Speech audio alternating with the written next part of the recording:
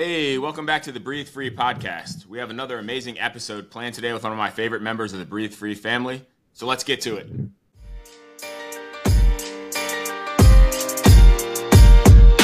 Welcome to the Breathe Free podcast, where we get to know the people of Breathe Free. So strap in as we talk to the top healthcare providers in the country. So wherever you are, whatever you're doing, take a moment and let's breathe free.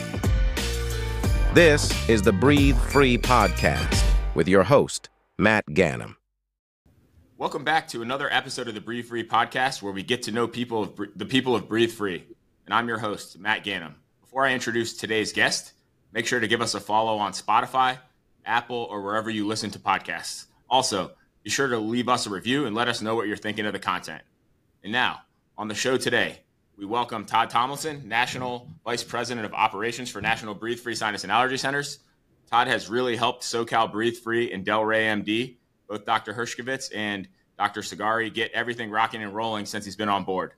On top of that, he's played an integral role in bringing SoCal Breathe Free's second clinic to San Diego, which comes on board in Q1 of 2024. We're so lucky and excited to not only have Todd on board, but on this podcast today. Welcome to the show, Todd. My brother, thank you for having me, man. This is a dream come true. I feel like I've officially made it. Even though I had to pay you to have me on here, I'm honored and lucky and looking forward to speaking to you today. Yeah, I didn't get that Venmo. I'll send you a request. It's coming. It's coming. All right.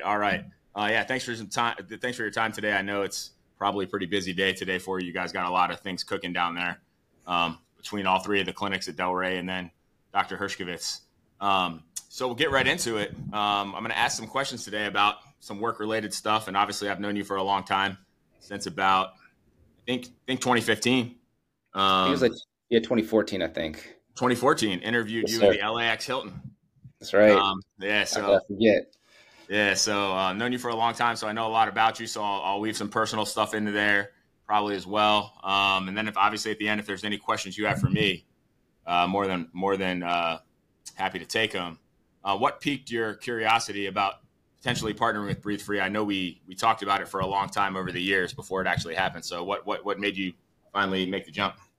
Yeah, this is loaded. As you know, I'm not sure everybody else knows, but I was at a situation before Breathe Free it was a good one.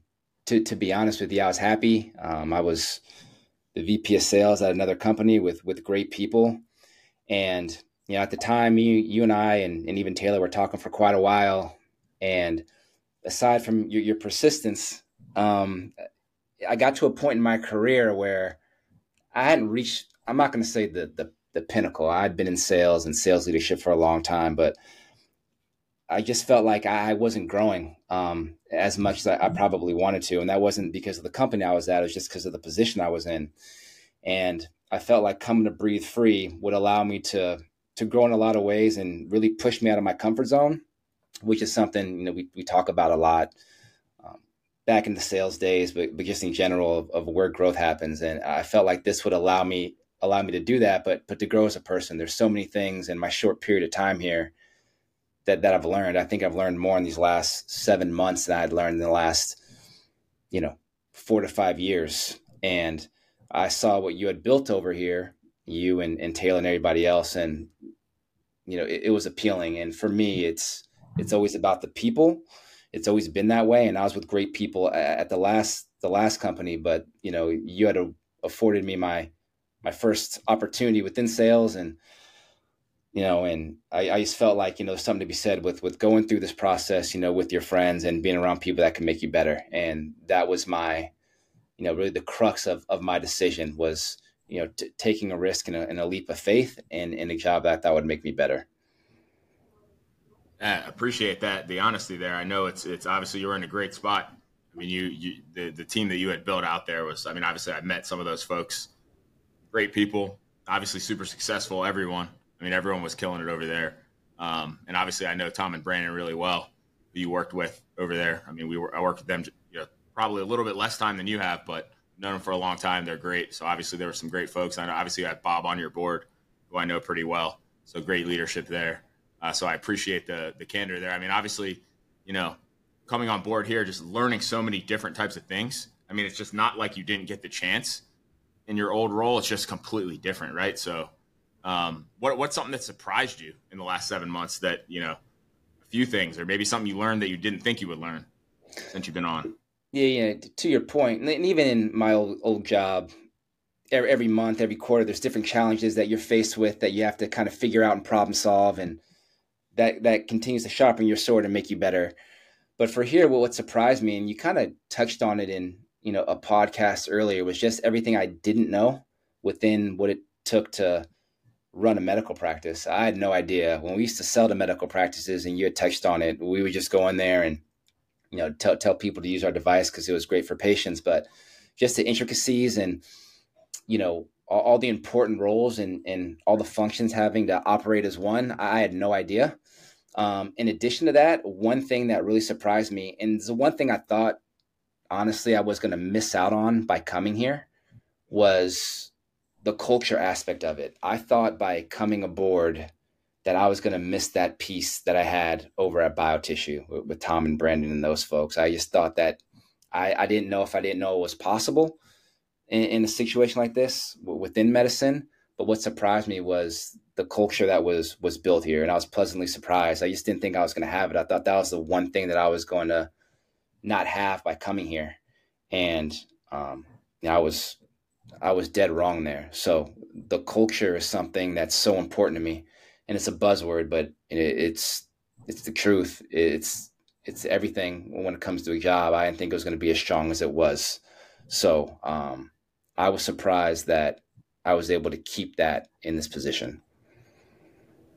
That's a good perspective. It's super. I mean, it's paramount. Obviously, it's not easy, but it's paramount.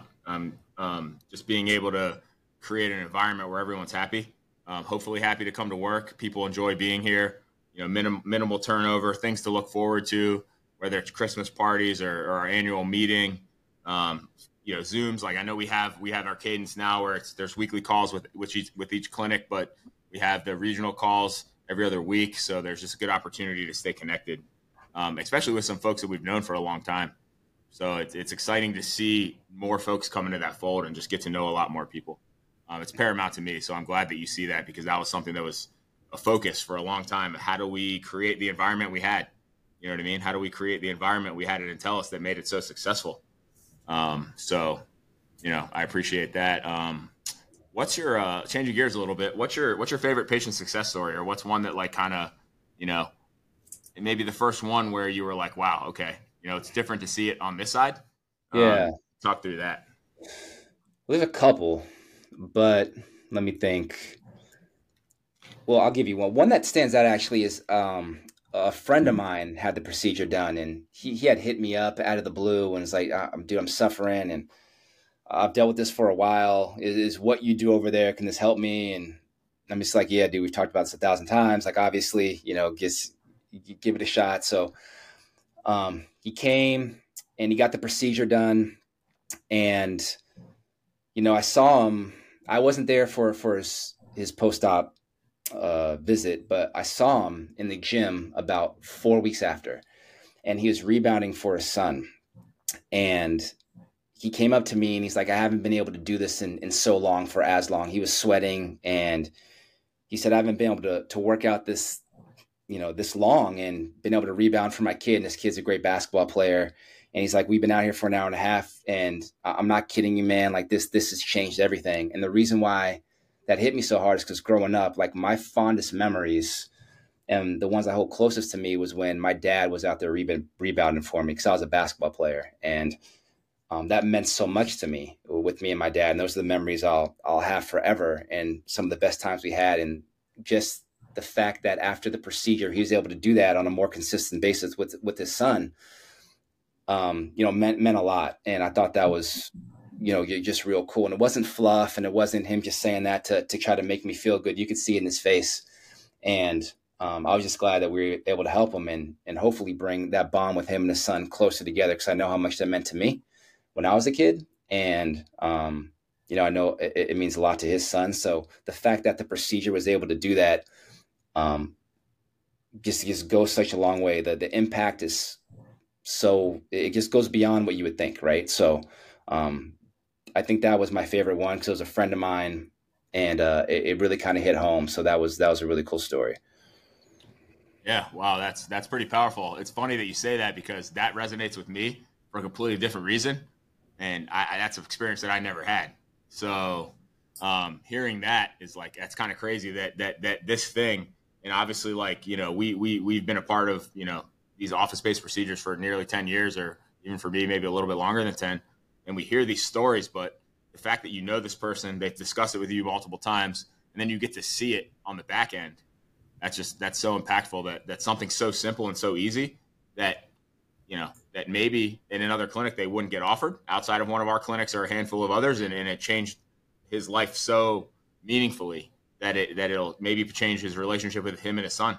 Obviously his son's older now, right? If he's rebounding for him, so probably not a whole lot of time that he's still going to be in the house. So change Right. those last few years that he had with him, man. So that's thank you for sharing that with everyone. That's why we get up and do this thing every day. So thank you. As you transitioned, obviously I know a little bit about your family. I don't know them. What did they think when you told them, hey, I have this great role? I'm flying all over the place. I'm doing all these dinners, like we're crushing it, but I'm not going to do it anymore. And I'm going to leave and go work for this ENT clinic. How did that go? And what did they say? Yeah, my family's funny, man. I think when I was younger, I never wanted advice, right? I only wanted advice when they would agree with what I was thinking, So they're so supportive. I have the best family, the best parents, and the best people around me, and they're just supportive. And honestly, when it comes to decision making, it's all rooted in what they instilled in me growing up, anyway, right? So when I told them this, I think they always just want to know if it's going to make me happy. And I think they trust in me and believe in me. And I've always been, I don't know, I've always kind of shot from the hip, meaning that I've always kind of made decisions sporadically. This one I definitely sat on for a bit and just wanted to be in my own thoughts. But when I told them about the opportunity, and they obviously know about you, Matt, and I think that there's always a level of comfort with people that care about me when they know I'm going to work with people that have helped me along the way and people that I know, right? And it was kind of the same when I went to biotissue, but when they heard about this, they know that they know me. I'm going to figure it out, but they knew how good of an opportunity it was, if it involved you all. So they're just supportive and happy for me. So I'm really lucky in that regard. Yeah, I saw that picture of you and Pops at Carbone. He was putting that pasta down, man. Thanks again for that. We felt like celebrities going in there. And the waiter was like, welcome back. And I'm like, I've never been here. You probably think I'm Matt. Yeah, but Carbone in New York, my dad is New York through and through, born and raised out in New York. So, it was Pops' birthday. So, he was very grateful. And again, the stuff like that, man, be able to be in Carbone in New York with my dad and things like that are stuff, won't forget. So, thanks again for that. But yeah, it's a spot now. Now he always talks about Carbone. So yeah, we got to get him in there again. We got to get him in there again. Bro. Yeah, they're opening here in Arizona, I think, in like a year. I mean, what's up? Why not LA? They're another one. I don't know, man. They have restaurants like all over Florida, New York. They have Vegas. They got like the Breakfast Jam, Sadel's. They got a bunch of other spots. They actually opened a membership only one in Hudson Yards in New York. There's a Carbone. There's something else called Zzz's, and then there's this other one. I don't even know if it has a name. And supposedly you just tell them what you want 48 hours in advance, and they'll make you anything. And it's invite only, and you have to pay like, I don't know what the membership fee is, but it's like a country club kind of fee. So they're opening all over. I'm not sure why they're not in California, because they're not at all, any of them. So they're in like Dubai and Hong Kong and Singapore and all kinds of stuff, and they're not in LA, which is strange. I just have to go to Arizona, man. That's it. Is your dad a Jets fan too? He's the reason I am a Jets fan. So the misery, and anybody that knows me know we're diehard Jets fans. In this like debacle, like I love my dad, right? My best friend, but the fact that he made me a Jets fan is like unforgivable. It's been a nightmare. So he's born and raised in Queens, and it's a borough thing, right? I guess if you're from Queens, you're a Jets fan. So he is the reason I'm a Jets fan. So we suffer together, but I'll never forgive him for what this has put me through. So yeah, he's a Jet fan. What does he think about Aaron Rodgers ripping the ball already after 2 months? I saw him like pushing off his back leg pretty hard this weekend and getting the ball out there pretty far. It's special, man. Anything's possible. That's the good thing about sports. And it's impossible until somebody does it, but it gives us hope. And then when you're a Jet fan, that's all you can cling on to is hope, because you can't cling on to like wins or like playoff bursts, and it's hope. It's all you got. So that's our guy. So we're anxiously waiting for Rodgers to get back and to save us. You got to find a way to get to the playoffs. He says he can play, man. Hey. They're asking him, and he's like, "I'm not saying no." Pretty much, bro. So, him in a wheelchair is better than Zach Wilson. So we'll give you Jimmy Garoppolo for free. We'll play. I'll take it. Whatever. You don't want that, dude. Right. What were your thoughts on our meeting in Miami? I mean, it was our third one, and it was not too long after you started. So it was your first sort of introduction to everything outside of DC and some of the stuff in Arizona or your clinics in California. Again, when you think about culture, when you think about kind of medicine, you don't think about that. So when I was there, I thought it was amazing. It felt like the old days at Intellis, or it felt like, where I was before at BioTissue. It was just an amazing experience, and something that you think about it makes sense, but in medicine, you don't see it a lot. So I obviously believe that with anything, medicine should be a collaborative process. So getting everybody together in Miami and celebrating the hard work of the APPs and the physicians and all they had done throughout the year.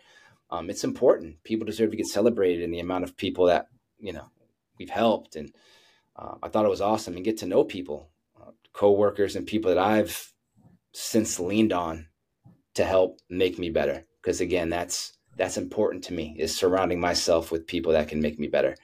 And I saw that when I was there. So being there, I think it was great for me for that to happen so quickly after I started, because it opened my eyes to be like, all right, this is where I should be. This is where I'm supposed to be. So it was great, and I can't wait for this year in Dallas. So looking forward to that. And man, we're only like 5-6 months out, and working on some good stuff for it. So we'll see if I can't get what I want to happen. Not 100% sure I can yet, but knowing you, man, it's knowing you, we're gonna have I don't know, the Dallas Mavericks are gonna perform for us or something crazy. I don't know. Yeah. You'll have Luka speak. No, it'll be special. It'll be impactful. That's all I know for sure. I'm working on something good, so we'll see. I don't know where you're going to go with this question. I have one thing that I'm asking you this for a reason. So if you don't, I'll just ask you about it afterwards, because I think it's a really crazy story, and I don't know that anyone else would have heard a story like this before. Right. What's the hardest thing you've had to overcome? It's a good question, and I think about a couple of things. When I think about maybe what's kind of shaped me is, say around the time I was graduating college, I was pretty lost at the time. At the time too, my parents split like later in life. It was fine, but they split, so they're having their issues. And, one of my parents was dealing with their own issues and demons at the time. Not demons, and substance abuse, or whatever you want to call it. And I graduated, and then I was kind of like, now what? I had no plan at all. I had no plan. I was actually just got out of a relationship too.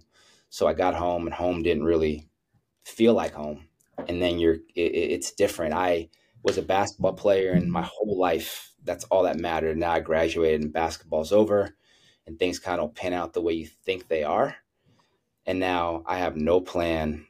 You see people in your family struggling and having a hard time, and you have no idea what's next. And maybe people that you used to be cool with, they aren't around anymore. Used to be the man, right? You're playing college basketball. Now, I'm working a telemarketing job with no type of direction, and was just pretty miserable, and had to figure out what I was going to do and what path I was going to take. And everything just changed for me at that time. And you start doing stuff you shouldn't be doing, and you're partying, having a good time, and not taking stuff serious, and you think you're happy, but you're really miserable. And during that time, I just didn't know what was next for me, and didn't have a lot of people to lean on at that time. So, you know, that was difficult, and not to get morbid, either, but around that time, I had witnessed, somebody get killed, and everything just stopped making sense for me. It was very bizarre. And I just didn't have an idea of what I wanted to do next. I probably just wasn't prepared. And I think everybody probably runs into this, where there's an instant, a situation where you kind of realize, like, oh, this is like life for real. And this is the real world. And, things can happen in the blink of an eye, and you got to figure stuff out. So for me, there was a year or two where I was just kind of in this weird, just unhappy, dark, like, just place of uncertainty. And I think probably coming out of that was the hardest thing I had to overcome. So kind of loaded, but it wasn't one thing. It was a period of time in my life that was hard to deal with. Okay, so that was probably like 2005, 2006. Mm-hmm. Yep. So how'd you get from there, that place you were in that you just described, to, you probably started working in pharma probably like 2008, 2009, give or take? Mm-hmm. Yep. Ballpark. What was that progression like? The progression was, I spoke of, in my dad's the strongest person I know. I saw him, he dealt with things. I saw him quit cold turkey, and then you look in the mirror. It's like, are you gonna be a punk and whine and woe is me and feel sorry for yourself? Or are you gonna, figure this out? Like, do you want more for yourself? And who you're surrounding yourself with. I think there's always a time where you're sitting around with friends, and you look at those friends and you're like, what are these guys really doing? Are they making me better? And you got to tell them, like, look, I love you guys, but I got to remove myself from this. And, seeing the strength of my dad and other people around me, motivated me. And then I'm like, I need more. I need to figure this out, and figure it out quick. And then I spoke to a lot of people, and that's where I kind of found a path in medicine, at least medical sales, to where I've always been driven and motivated by competition. And I knew I was never going to find the same level of that without playing sports. But I found within, medicine and sales, I could have that. So after talking to people, I figured that would be a path for me. And that's how I found, medical sales. And after that happened, things started to change for me. And I started to pick up habits that would kind of lead to the rest of my life. Yeah. Okay. Yeah. Mine's similar, man. I went through a spot where I was just like sitting there, and I'm like, I can't get out of this. Like, I'm just, and I'm just sitting there, and it's all everyone else's fault. Why is this happening to me? And then at a certain point, you just gotta, you have to snap out of it and realize that you have a lot of control, and you can change the situation. You could change the outcome if you do the right things. You know what I mean? No doubt. I've been there completely until I got into my first role, really second role, maybe at Intellis probably, until I really started to realize that, like, I actually am really good at something, and I can grow, and I could do a lot of things that I wasn't sure that I could do a few years back, even though I always had confidence in myself. And I was always pretty much successful at most of the things I did. But, when you're not getting the output you want, whether it's financially or from a career growth standpoint or learning, you don't feel successful, even though in your little pocket, you're probably successful. Like, you were probably a good telemarketer, but that doesn't mean that you think you're going to be, that you feel great about it. You know what I mean? Right. Okay, I appreciate that. Where I was going to ask you, there's a couple things I want to blow you up on, but the one thing tell us about when you were at the Navy. I think you had a full scholarship to play basketball there, and yep. Obviously you decided that right before I think it was a permanent commitment, you wanted to leave. Mm-hmm. And so tell us a little bit about what that process was like, and the things that you were doing in the interim before you got to. Yeah. So, I went to the Navy to play basketball, and I had a couple offers out of high school to play basketball. And I went to the Naval Academy basically because other people wanted me to go there. Up a little bit. I wanted to appease others. And I went to the Naval Academy to play, and I got there and I was just like, yo, I don't think this is for me. It was, as an 18-year-old with no kind of desire to be in the military at the time, it was tough. And, I was flunking out of there because I didn't have good study habits. I didn't really adopt any of those in high school. I was a fine student, but to do good in the Naval Academy, you need to be a great student. And I just wanted a regular college experience, and I was probably immature, and I decided I wanted to leave, and that was really difficult because when I decided to leave, I can just see the looks in people around in their faces. I felt like I let a lot of people down, and when you go to the academy, you're there for a year, then you basically have a commitment, and when you sign on to the commitment, you have to stay there for the rest of your time in college, obviously, and then you have a 5-year commitment to the military after school. As an 18-year-old, I'm thinking there's just no way I'm making a commitment at this point, a 9-year commitment when I'm 18 years old. I just want to play basketball and go to school. And so I left, and I felt like I let my parents down. My dad was real disappointed in me. That was probably the hardest part, and telling them I was going to leave was tough. But I couldn't just go home. Like, you're still in the military. So they shipped me to Rhode Island, and I was like putting bunk beds together at this naval base, not knowing when I could go home because they had to process me out. So that was a real difficult time too, man. I just, again, kind of lost, and it built a lot of strength and a lot of character. One, to make decisions on my own and to do things for myself and not always do things to appease others. But yeah, coming home after that was tough. Again, you leave, there's articles in the paper about you going to Navy, and you got these cool pictures in the paper of you with the Navy hat on by your locker with the basketball. And then a year later, you're home, and people are like, what happened? And you basically got to say, not that you couldn't cut it, but you didn't like it. And they're looking at you sideways like you couldn't cut it, man. So it was hard, but you got to dust yourself off and figure it out. So that's what I did, and ended up, going to a JC and playing there, and then getting another scholarship to play in Montana. So, things worked out, but that was a difficult time too. Yeah. I remember you telling me that story. It was you and a couple other guys that were out there. Yeah. All summer, putting together, bunk beds, not knowing when we could leave. It was tough. And again, at 18, life comes at you quick, and you got to figure it out. So my family was, look, you can do what you want, but you better get another scholarship because you let one go. So you better figure this out on the back end because we're not paying for school, right? And I was fortunate enough to be able to figure it out and go play somewhere else. Appreciate that. That's where I thought you might go with that. I didn't know how you initially answered the question, to be honest. So that was good for me to hear. Interesting for me to kind of understand where you came from, but also for everyone listening. When you went to JUCO, how was that? How was the competition at the Navy compared to JUCO, and what did that look like?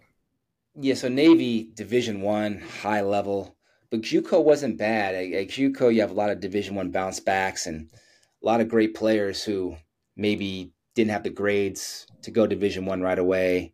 Maybe other players like me who were out of Division I who left and were trying to get their other opportunity. So it was good, but it was also kind of a mess. I mean, we fighting in practice every day, and there were guys, and some of them were there for a reason, right? Maybe they got in trouble. They had all the talent in the world, but it could be dysfunctional for sure at times. And then you have an ego. I mean, I had an ego. I'm like, I shouldn't be here. Like, I shouldn't be at this JUCO. I'm too good for this. But life has a way of humbling you. It was a nice moment of humility for me to be there because, again, you're the man in high school and you're breaking records and you're in the paper. And then the next thing you know, you're at a JUCO, and you have to just realize it's going to take more work, and this is your story and your path, and you're not too good for anything. So continue to grind and do what you can to figure it out and create a different path for yourself now. So again, I probably wouldn't trade it. It wasn't my favorite time, but I learned a lot during that time as well. Would you just do one season? Yeah, I was there for a year. Would you average? I have to look, maybe You know the answer. 15. Look, at JUCO, they don't pass the ball, so it's every man for himself. Um, so probably 15. The last year I was there, the year I was there. I probably wouldn't pass the ball either if I was playing for my life. You know what I mean? That's true. And that's one thing. And I will say this, that when I talk about sports and what I learned, really quickly when I was playing basketball and then you go and play in the inner city, and I was fortunate enough to come from, middle class, and my dad worked hard and we had what we needed. But you go out there and you play against kids where that's all they've got. That they've got to make it. Like, they're willing to almost die for that, and they need to make it. So they're putting their blood, sweat, and tears into it. And you realize real quick that if I want to be successful, and this is a lesson for life, I mean, if I want to be successful, I gotta match that intensity. I gotta want it. I gotta be as hungry as they are. I gotta be starving. Like they say, hungry dogs runs faster. Like you have to have that mentality. And I learned it by going out in the inner city when we play in these club teams and these tournaments and playing at JUCO. That's all they've got. They have no other options. So if you want to be successful, you have to match it with that same mentality. And that's what I tried to do. Just try to outwork everybody, because if you don't, then you'll get left behind. So that's something I've tried to carry with me, through life. So yeah, I mean, that's important to me, and kind of morals and, kind of what I believe in and what I stand on. That's an interesting perspective for everyone to hear.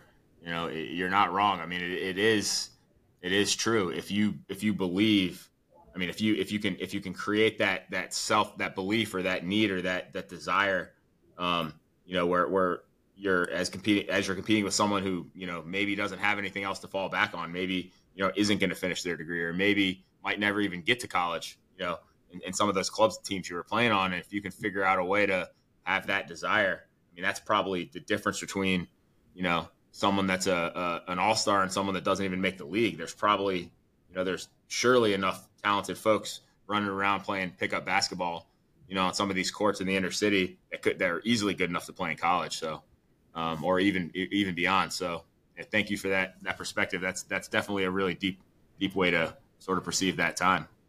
I know the answer to this question, but I'm going to ask you anyways. Love to win or hate to lose? I mean, it's not even close for me. I hate to lose. And I've always been that way. I think that I've always worked hard and tried to outwork everybody and prepared myself in a way to where I expect to win. So if I win, that's great. I prepared to do that. But when I lose, it's almost unbearable. I'm not a great loser. They say, show me a good loser, I'll show you a loser, right? I'm not a great loser. And I remember as a kid, it didn't matter what it was. Like, my cousin would come over and we'd play video games, Madden or Double Dribble. That's probably outdating a lot of folks out there, whatever it might be. I wouldn't go to bed until I won the last game. So I'd lose. I'd be like, we're playing again. And I just would not stop until I won the last game. And it probably got to a point where he would just let me win eventually because he wanted to go to sleep. But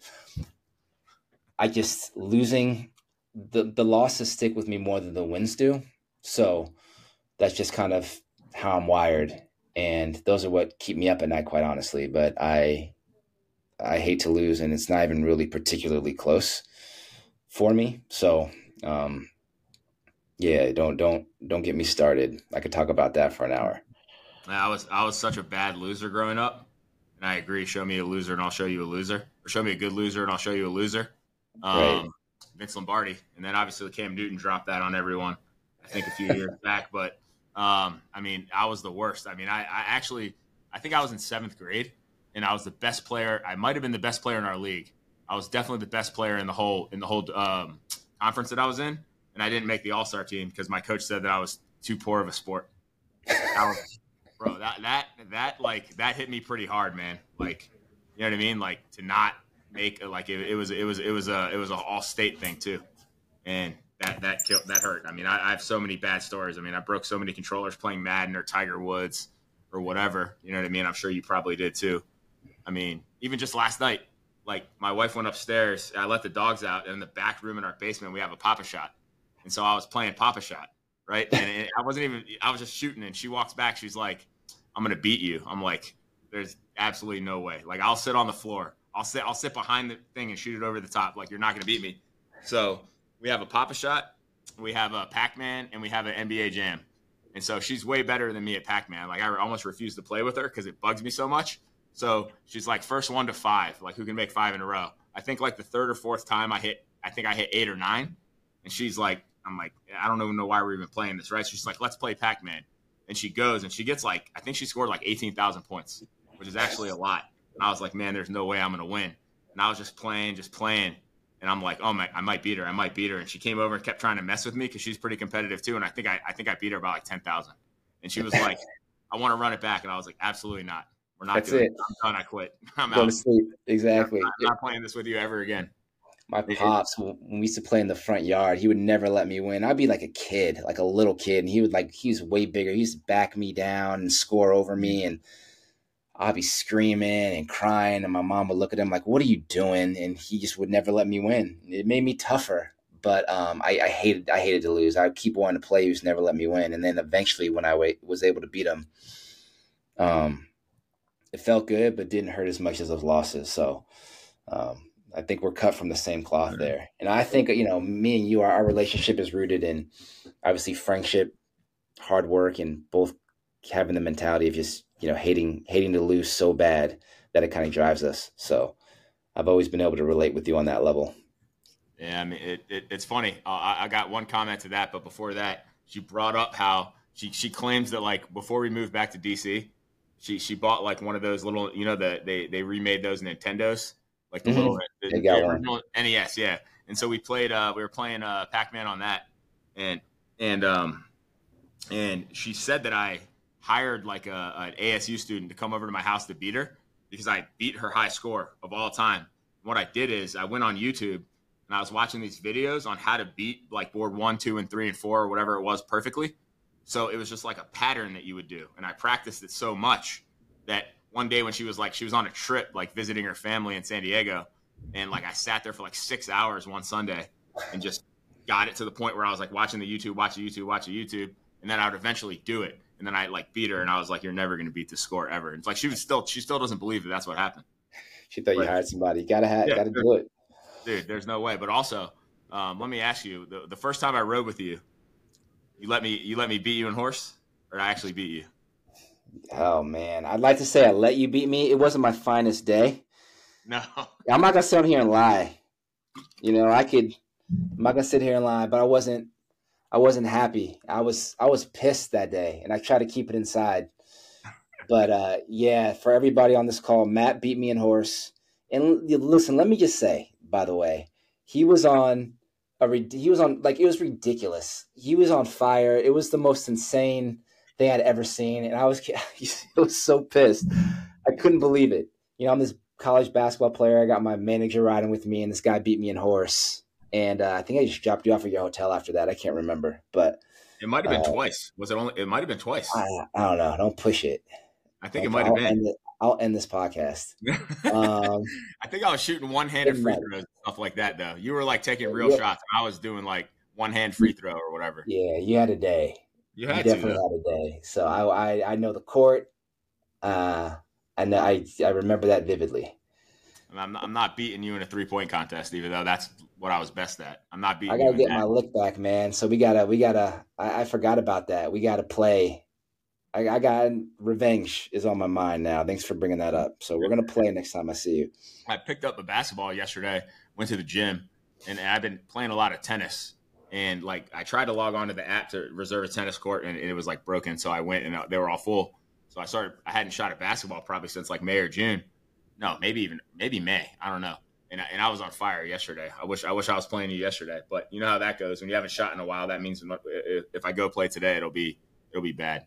No doubt. I'll see you again. We got to do it, man. I'll see you again. Yeah, we got to do it. I'm excited to do that again. For sure. That's probably the only thing I could beat you in basketball related, if I could even beat you. I'm all old now. I don't move like you do, man. I'm old too. Yeah, I guess you're like a year older than me. Yeah, I am. And that's what motivates me. They say Father Time is undefeated, but I'm trying to, like, every morning when I wake up, yeah, I think to myself, Father Time's gonna win, but it's not gonna be today. So I try to, every day try to, be better and try to do something physically that I wasn't able to do in my 20s. So that keeps me going, man. I'm 41 years old, so we're gonna keep riding this wave. It's not gonna get me. So I we'll mean, see how long I can keep it at bay. you see what obviously Tom Brady won a Super Bowl at 45, right? Mm-hmm. And it's funny when I was at the Patrick Bet David meeting, and I think I mentioned this on Dr. Pate's podcast, but he kept drilling Tom Brady like, "Hey, you had 6, Belichick had 6, Jordan had 6. Like, what was your motivation for number 7?" And he was like, "I just wanted to play till I was 45." And he's like, "If it was 1% of the motivation, is it Jordan or Belichick?" And he wouldn't answer. Had to be Belichick, but Had to. couldn't answer. Had to be. Speaking of that, I'm going to ask you. Obviously, we have Cristiano Ronaldo at 38. Like he's leading the world in goals this year for club and country at 38. And obviously, that's a different sport, man. That's like, I mean, you're a marathon runner in that sport, right? You're running 5-7 miles a game. Are you taking Messi or are you taking Ronaldo? Gun to your head, you got a dude, one shot to save your life. Who are you taking? I gotta go Ronaldo. I know you're gonna love that. I gotta go Ronaldo. I'm not gonna act like I'm some savant of knowing soccer. I know a little bit, but I think when you look at statistically and what they've been able to accomplish, both amazing things, but just eye test for me. The more seems like explosive player. I'm going Ronaldo. Plus he's got a little swag to him. So gun to head, putting the ball and giving it to Ronaldo and seeing if he could make it happen. You have to, and that's another thing for me too. Like he's just kind of a G, and the other one's kind of like I wouldn't want to hang out with that guy. So it's like, you know what I mean? Like you wouldn't want to hang out. He's in Miami now, though. He's got some money. He might be fun to hang out with. Who knows? But I'll take the guy in Saudi Arabia and Riyadh. We can go over no there. Doubt. That's supposed to be the next Dubai, by the way. There's a guy I know in DC that owns a couple restaurants there, and he's from Morocco. And he told me that there's a bunch of people that are like selling their restaurants and selling their businesses in Dubai and going to open in Riyadh. Is that the guy I met? Yeah, you actually did meet Hamza. Yeah, it's a good dude. Yeah, I actually think they're opening a Carbone there in Riyadh. There may be one in Dubai too, but like Jacob just opened in Riyadh too. So I mean, everything's going there. It's interesting. I want to get out there and see it. This is a tough one for you because, I mean, I know you still got that Miami Heat doormat. I know you do. That's the question. So, being honest, man, we're going Jordan or LeBron. Ooh, I like this one. All right, listen. Jordan's the GOAT, so I'm going Jordan. I grew up, anybody that knows me, I had the Jordan pajamas. My whole wall was plastered with Jordan. I feel like the best competitor sports has ever seen. But only 3 things in life are certain. It's death, taxes, and Todd Tomlinson is going to defend LeBron James. So there's not going to be any LeBron slander on this pod today. I heard you and Cody Pope talking about LeBron last pod. This is what I will say. So Jordan is the GOAT. But when it comes to LeBron, the reason why I have so much admiration for LeBron James is you think of pressure and what people do under pressure. And pressure is a privilege, right? If you are in a pressure-filled situation, you've earned the right to be in that situation. So it's a privilege. So you can either accept it and step up to the challenge or fold under it, right? Pressure makes diamonds or bust pipes. LeBron, there's not been an athlete on earth who has had more expectations or more on their shoulders from a young age than LeBron James. Think about it, man. The chosen one, cover Sports Illustrated at like 18 years old, and he has met every expectation, all-time leading scorer in the NBA, and without a blemish off the court. Yeah, you can talk about the decision, and he flops, and you might think he's corny, but never gotten in trouble. He's done it the right way. He's a beast, man. So Jordan's the GOAT. LeBron is my number 2. And I'll go, no one's asking, but I'll go Kobe 3. Yeah, I think Kobe's Just for good measure, I'm going Steph 4. So there you go. That's higher than I would put him. Steph? Yeah, probably. I don't know, man. Nah, I have a hard time. He's the most talented player I've ever seen in my life, as far as just pure skill and talent. And I didn't mean to cut you off, but coming from a basketball player, shooting the basketball is the most technical thing there is in the sport of basketball. And I think Ray Allen said, God will give you a lot of things, but he won't give you a jump shot. Only hard work will do that. People aren't born shooters. You can think what you want, but that only comes from hard work. And there are people who are big and athletic, and that's God-given. But what Steph does is just pure skill, hard work, repetition. I was a shooter, so I can relate. Not relate to how good he is, but I'm just saying I can relate to the skill of shooting the basketball. And watching him is just it's next level. So that's why I put him 4. For all the listeners, before I comment on Todd's LeBron answer, go on YouTube and type in Todd Tomlinson. I think it was like a recruiting video or something. I remember looking at it when I was going to interview you. I usually Google everyone, and I found your recruiting video. I think it was one that you might have made, and you're just drilling threes from the top of the key. It almost your form was so almost like Klay Thompson-ish, where it's the same every time. Like Steph shoots in a million different positions, like different balance and things like that. You were shooting. It looked like they were taking the same shot and just playing it over and over again. You know what I mean? It was way before you could edit a video like that, though. So I know it was real. Thank you. That's before the iPhone, bro. We had a tripod to borrow. I remember someone like a coach had asked me to put something together real quick. I had to borrow a video camera and get the keys to the gym in high school. And yeah, that's funny. It's still up there. So you had a little beat going on in the background too, if I remember. Yeah, you couldn't really edit like you could now. I had to figure out how to do that. And trust me, if anybody, it's not HD, so it's old. It's should probably take that down. I would say the most positive thing I would say about LeBron you touched on. I mean, I didn't even think about. I guess obviously the expectations too, of course, right? I mean, he also calls himself the king, which is kind of strange, but we'll leave that be. But he had. I mean, he was driving a yellow Hummer when he was 16. Like he had expectations, like everybody. You know what I mean? Like he wasn't allowed to come in and be Kobe, where he had like a couple years where Kobe didn't start. Kobe wasn't, didn't make an impact. But the interesting thing about him is, especially in this day and age, where he's been prominent maybe the last 10 years of social media, like he hasn't done anything stupid.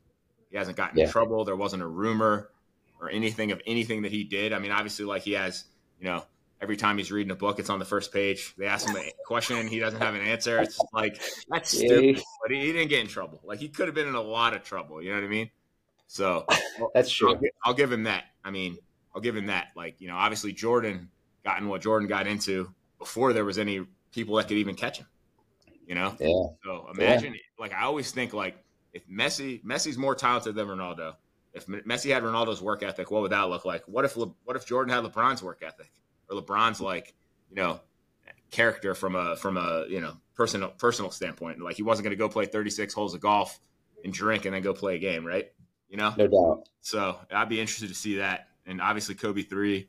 I mean, I can live with that. And Steph 4. I mean, it's just tough. And maybe it's because he's small, So I kind of take that into consideration. Like obviously, when I see those start, who would you cut? And there's like Steph, Magic, LeBron, I don't know, KD, Carmelo, whoever. And I'm just looking at Steph, and he's just so much smaller than all of them. And it's like he can't really. He plays a lot better defense. Even I was watching the game 2 nights ago. He just moves his feet so well at his age. Like he's not going to stop anyone. He's stronger than he used to be. He's not stronger than anyone. But I mean, he moves his feet so well. I mean, so his cardio. Obviously, he works out after games and stuff, which is just crazy. But I respect that answer. I'm not gonna dog it. Thank you, my brother. But eye tests, watching Steph is a joy. It's remarkable. Watching what he does. So if I had to pick the 4, those would be the 4, and probably Iverson at 5, which is crazy to people. But Iverson was like my hero growing up. It's him and like he was at Georgetown. Oh, we were the same year. He was at Georgetown. When I was in 7th grade. That was when he went off in the tournament. That was his sophomore year, which was his last year. He went off in that tournament. Him and Victor Page. He didn't pan out, but Iverson was like my hero. Coming up through high school and stuff, I wanted to be just like him at the time. So we're getting way off topic here, but it doesn't really matter, I don't think. I mean, Iverson, maybe the single greatest thing outside of Dallas winning their championship was, winning a game against Kobe and Shaq, 2000 what? 2001 finals. Yeah, where he stepped over Ty Lue in game one. Stepped over your boy Ty Lue. Yeah. How could I forget? Those are the moments that live in infamy, man. Those are the things that inspire me. It's crazy. Like, sports, there can be moments that just inspire you, like, forever. And that shot, for whatever reason, I thought it was just like the coldest thing, and it inspired me so much. And it's just like, oh, that was so sick. It was amazing. And I think of that Jordan shot, things like that, just they stay with you. And that shot in that game honestly inspired me a whole lot. Yeah, the Jordan shot was crazy. You know what shot I like better than the 98 Bulls against the Jazz was the one that he hit against Craig Elo, where he flew across the lane. Bulls win it, they win it, and he like fist pumped. I don't know why I remember that one the most, man. I love that one. I also love the shot Steph hit, and I think it was either single or double overtime. It was on a Saturday night in 2015 season, where he hit that, like, it was like 2/3 of a court off the glass against OKC to win the game. Where it's like, why are you even shooting that shot? There's still like 4 seconds left. You know what I mean? I love that. Vegas. I remember I was in Vegas and I was at a dinner and I saw that shot. It's funny, and this conversation is funny because you talk about us going off topic. And I remember when in the first day I met you, when you interviewed me at the Hilton, I was there for an interview, but our conversation kind of went this way. And instead about the job, it kind of turned into this and how much we had in common.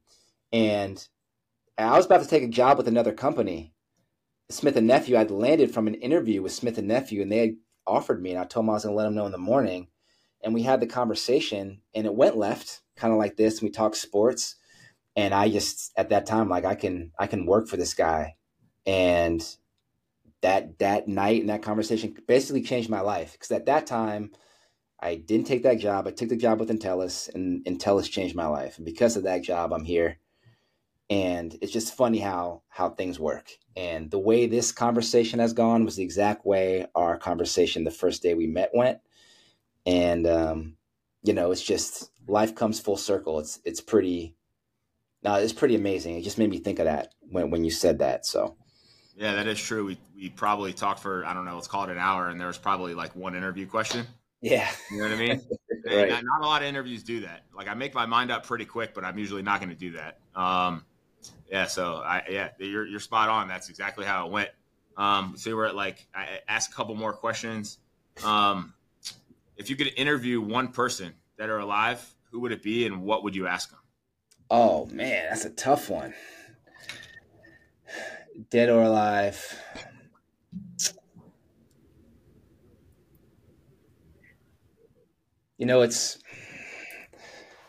It's funny. Like, if I could interview one person, and I'm not sure if there was one particular thing I would ask them, but I'd probably just try to gain knowledge just from my grandmother.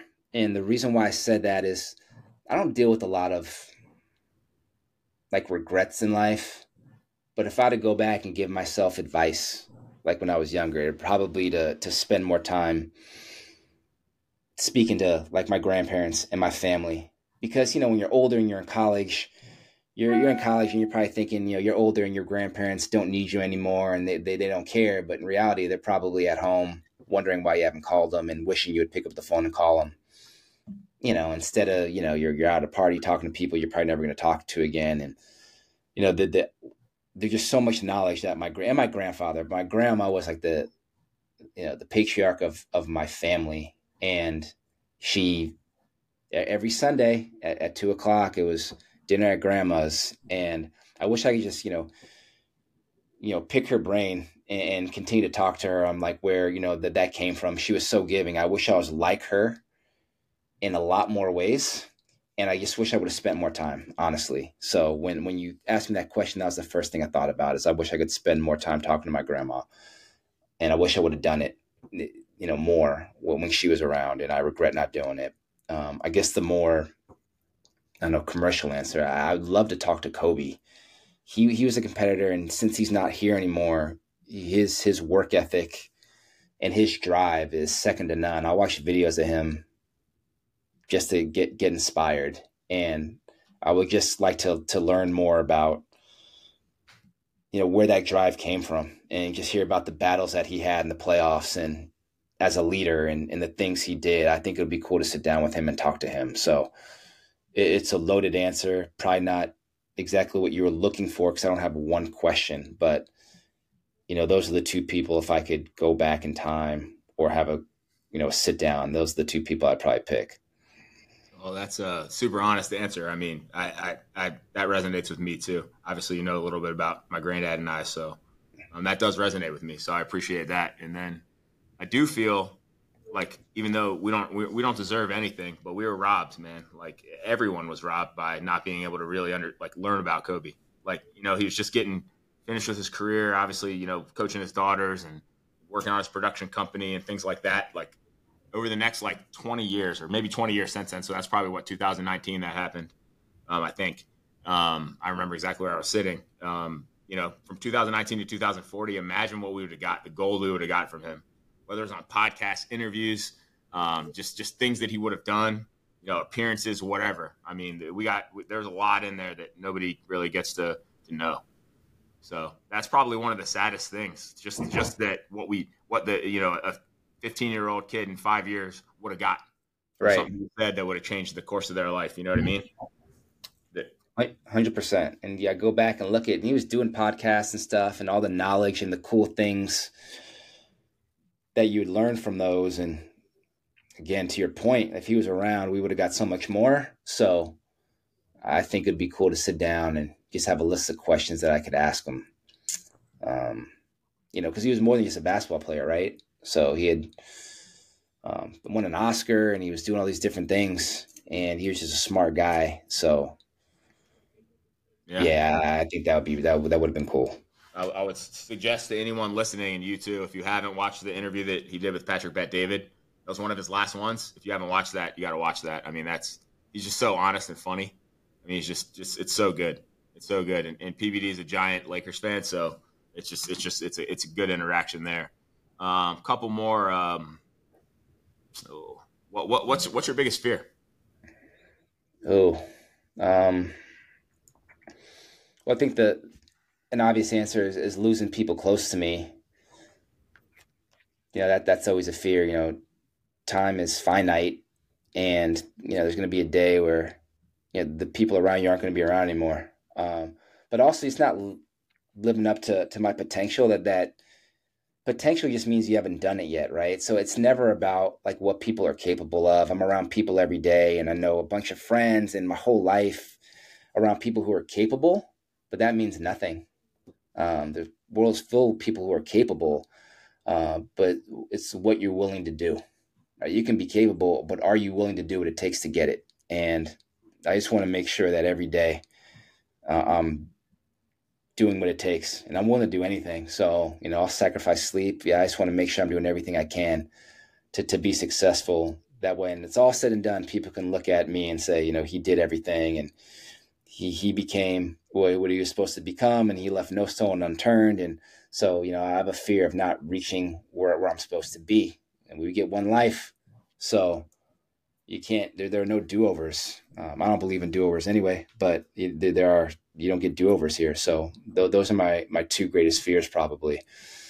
So that keeps me going, though. It gets me up in the morning, right? So that's a good motivator, and it keeps me excited for new days and new opportunities. So I'd say those two things. It's pretty interesting how, I would have answered the question the same way. Obviously, whether it's friends or family, people that are super impactful to you, having them not be there, especially if it's sudden. I mean, that's something that you sit around and think about, because you can't control it. You have no control at all. And you may get a call. I haven't looked at my phone since we've been on this. You just never know what happens when I turn it back on. So, and to the second point, the problem with that question or that answer, and I have the same answer, is it evolves. And it's not reaching some peak, because you're never going to reach whatever you're trying to get. Every year, every time something good happens, that goalpost moves, and that's the real problem. You can't reach it because you're never going to get there. You're never going to get there. You can become Elon Musk, but suddenly you're still not the guy that did this, right? Like, or whatever it is. You just can't, the goalpost keeps moving. It's so, fact. And that's why it keeps going, man. It reminds me of, like, obviously, I don't think Joe Paterno was a great guy by any stretch, but it's super interesting that he coached for however many years he coached. And then right after they took it away from him, he died. It's like his whole purpose in life was gone. Mm-hmm. So, like, that scares me. Like, what if one day I wake up and I'm like, I don't really have this anymore. Like, there's no drive left. Like, what do you do? Am I going to go play golf every day? Am I going to, like, you know what I mean? Not built that way. It's not for me, man. I'm just not. Yeah, I not don't built know. that way at all. No, But as you receive blessings in life, accomplishments, wins, success, to your point, your appetite grows. And that's all right. It should be that way. To your point, there's not a mountaintop where you get it and you're like, I've made it. It should be that way. You should continue to strive for more, for yourself, for the people around you, for your family. I guess that's a good thing, because, if there was, the goalpost was stationary or there was a mountaintop, again, to your point, once you get there, then what? So you're not built that way. I know I'm not built that way. So there's always going to be something to drive us. And to me, that's what life's about. So I have some buddies that, like, can't wait till they retire, and I'm just like, when you retire, like, I don't want to say you're close to death, but I mean, you're a lot closer, for one. Mm-hmm. And then it's to me, that's just, I don't know. It just doesn't resonate with me. I don't know, man. I have a hard time with that, because it's just like, they're like, well, once I get enough money saved up, I'm just going to stop working. And it's just, there's got to be a greater purpose there, man.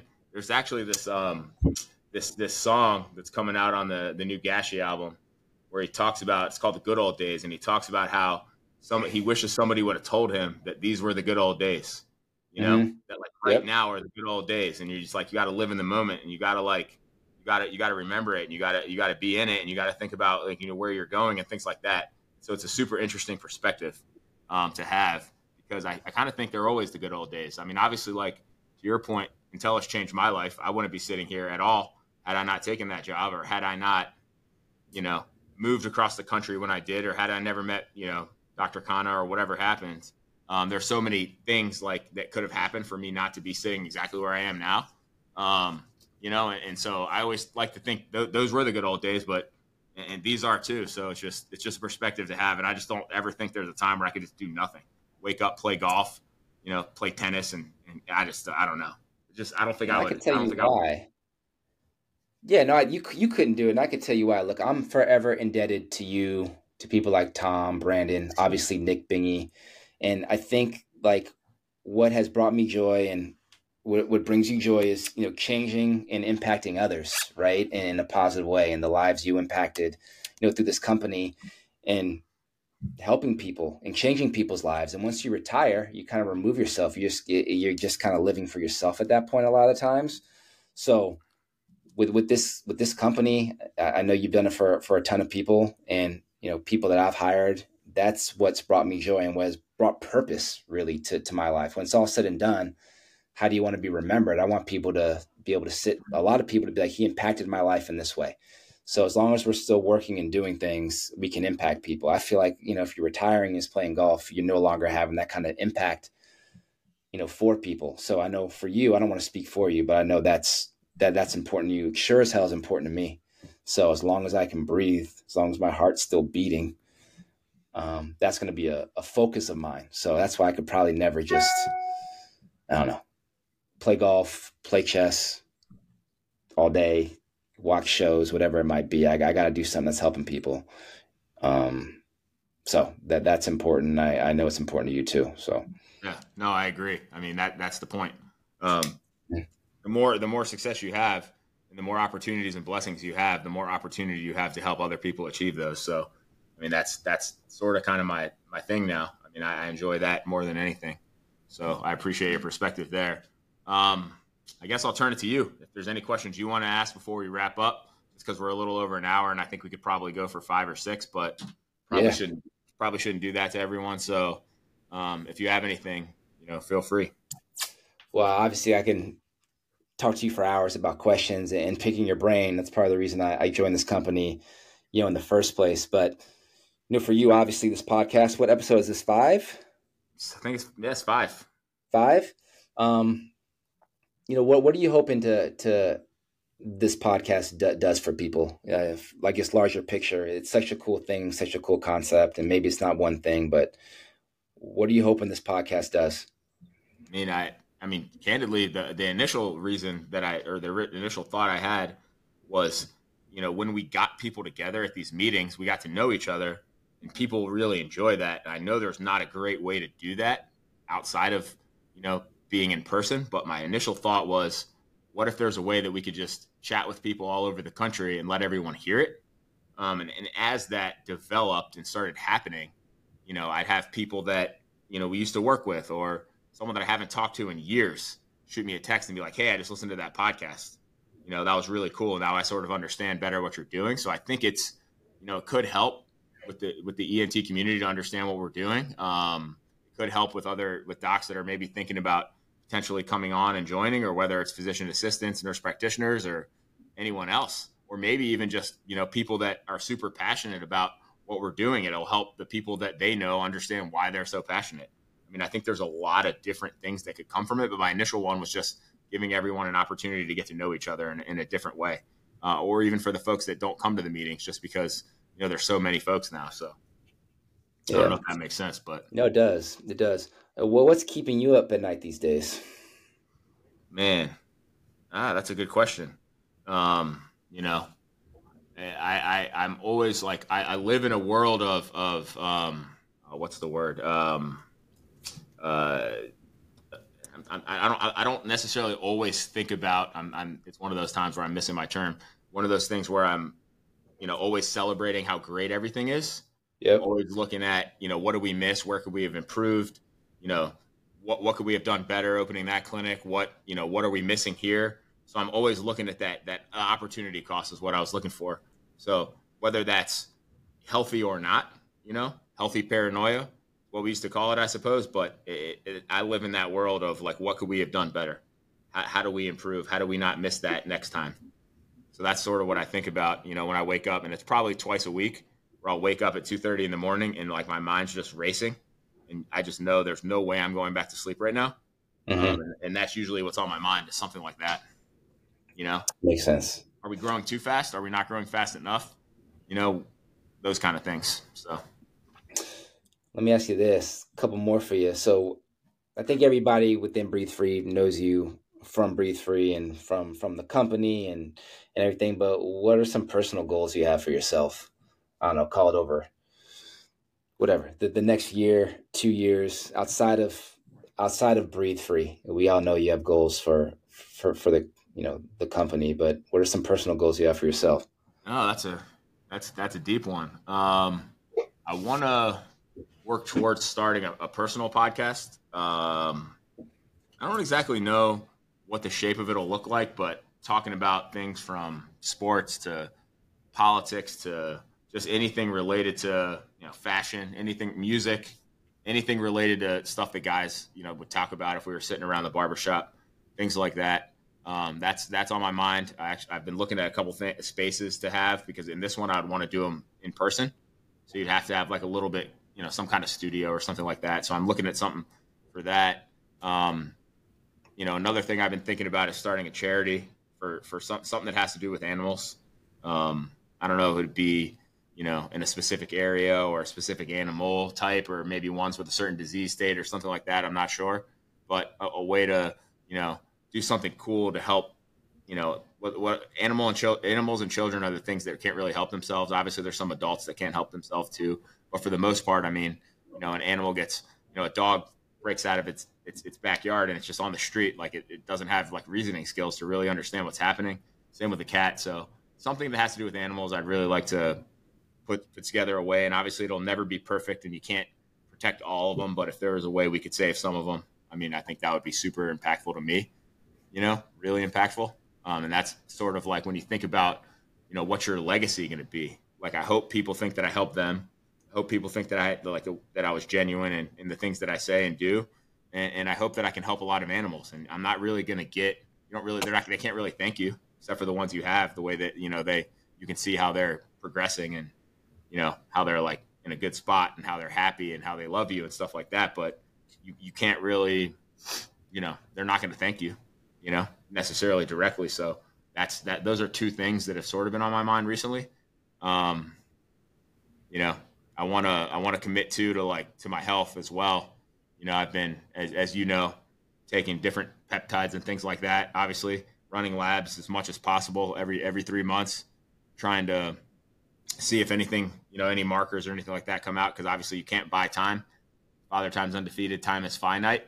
But if there's something you could catch ahead of time and mitigate it a little bit and add some more time and some more quality time to your life. So there's something else. That's another thing that I've been working on, all different types of protein shakes with all different types of nutrients and things that you would have never put in your body. Like what's in these things? Flax seeds. What is it? Sea moss. Dude, I don't even know what else is in the stuff that puts in these protein shakes, but I mean, it's all these weird things, and it's just, I know that they're going to help you. I mean, there's so many advancements in modern health, and just being on the forefront and taking advantage of those as young as possible.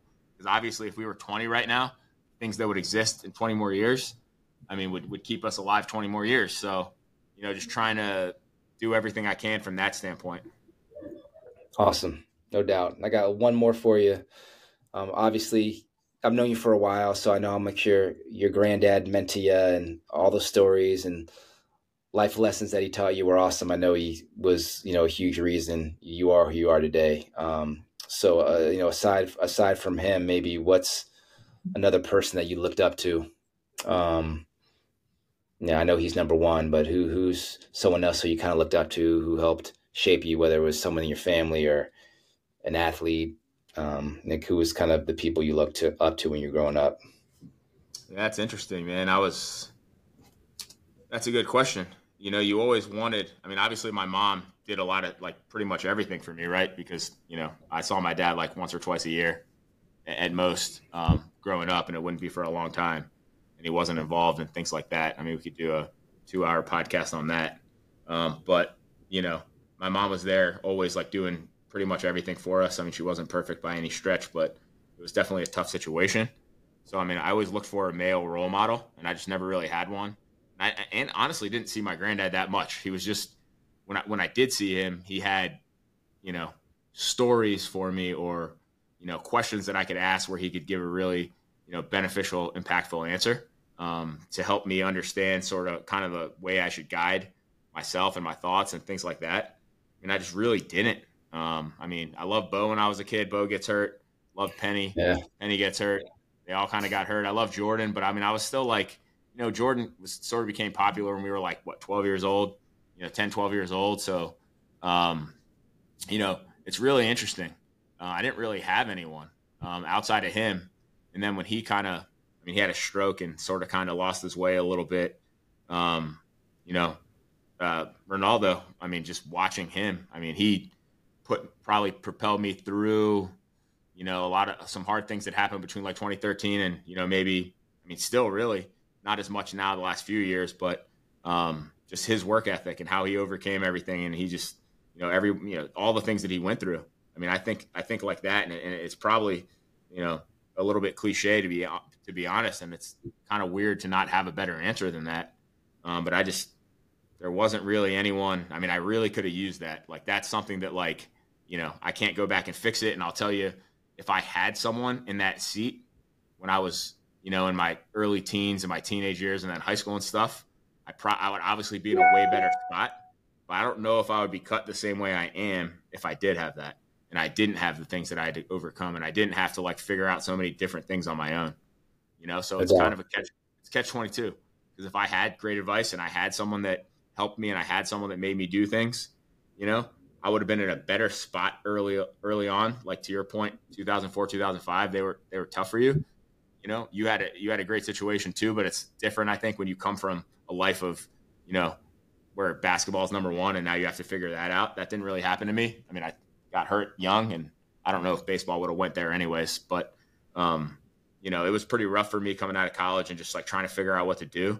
And so if I had some good advice, my life would have been better in my 20s than it was, but I don't think it would have been as good and as appreciated. And I don't know if I would have pushed it the way that I did and it worked as hard as I did, if everything was already comfortable. You know what I mean?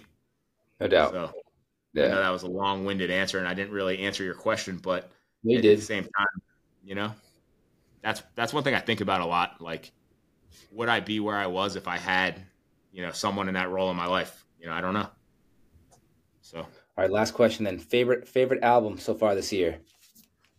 Oh man, they're all trash. You got one. Morgan Wallen. All right, fair enough. The only country album I've ever liked in my life. Fair enough, man. You're changing. Yeah. It's okay. Wait till this Gashi album, Brooklyn Cowboy, comes out. It's so good. That's what I thought you'd say. Dude, it's not out yet. I still haven't, and I still haven't listened to For All the Dogs.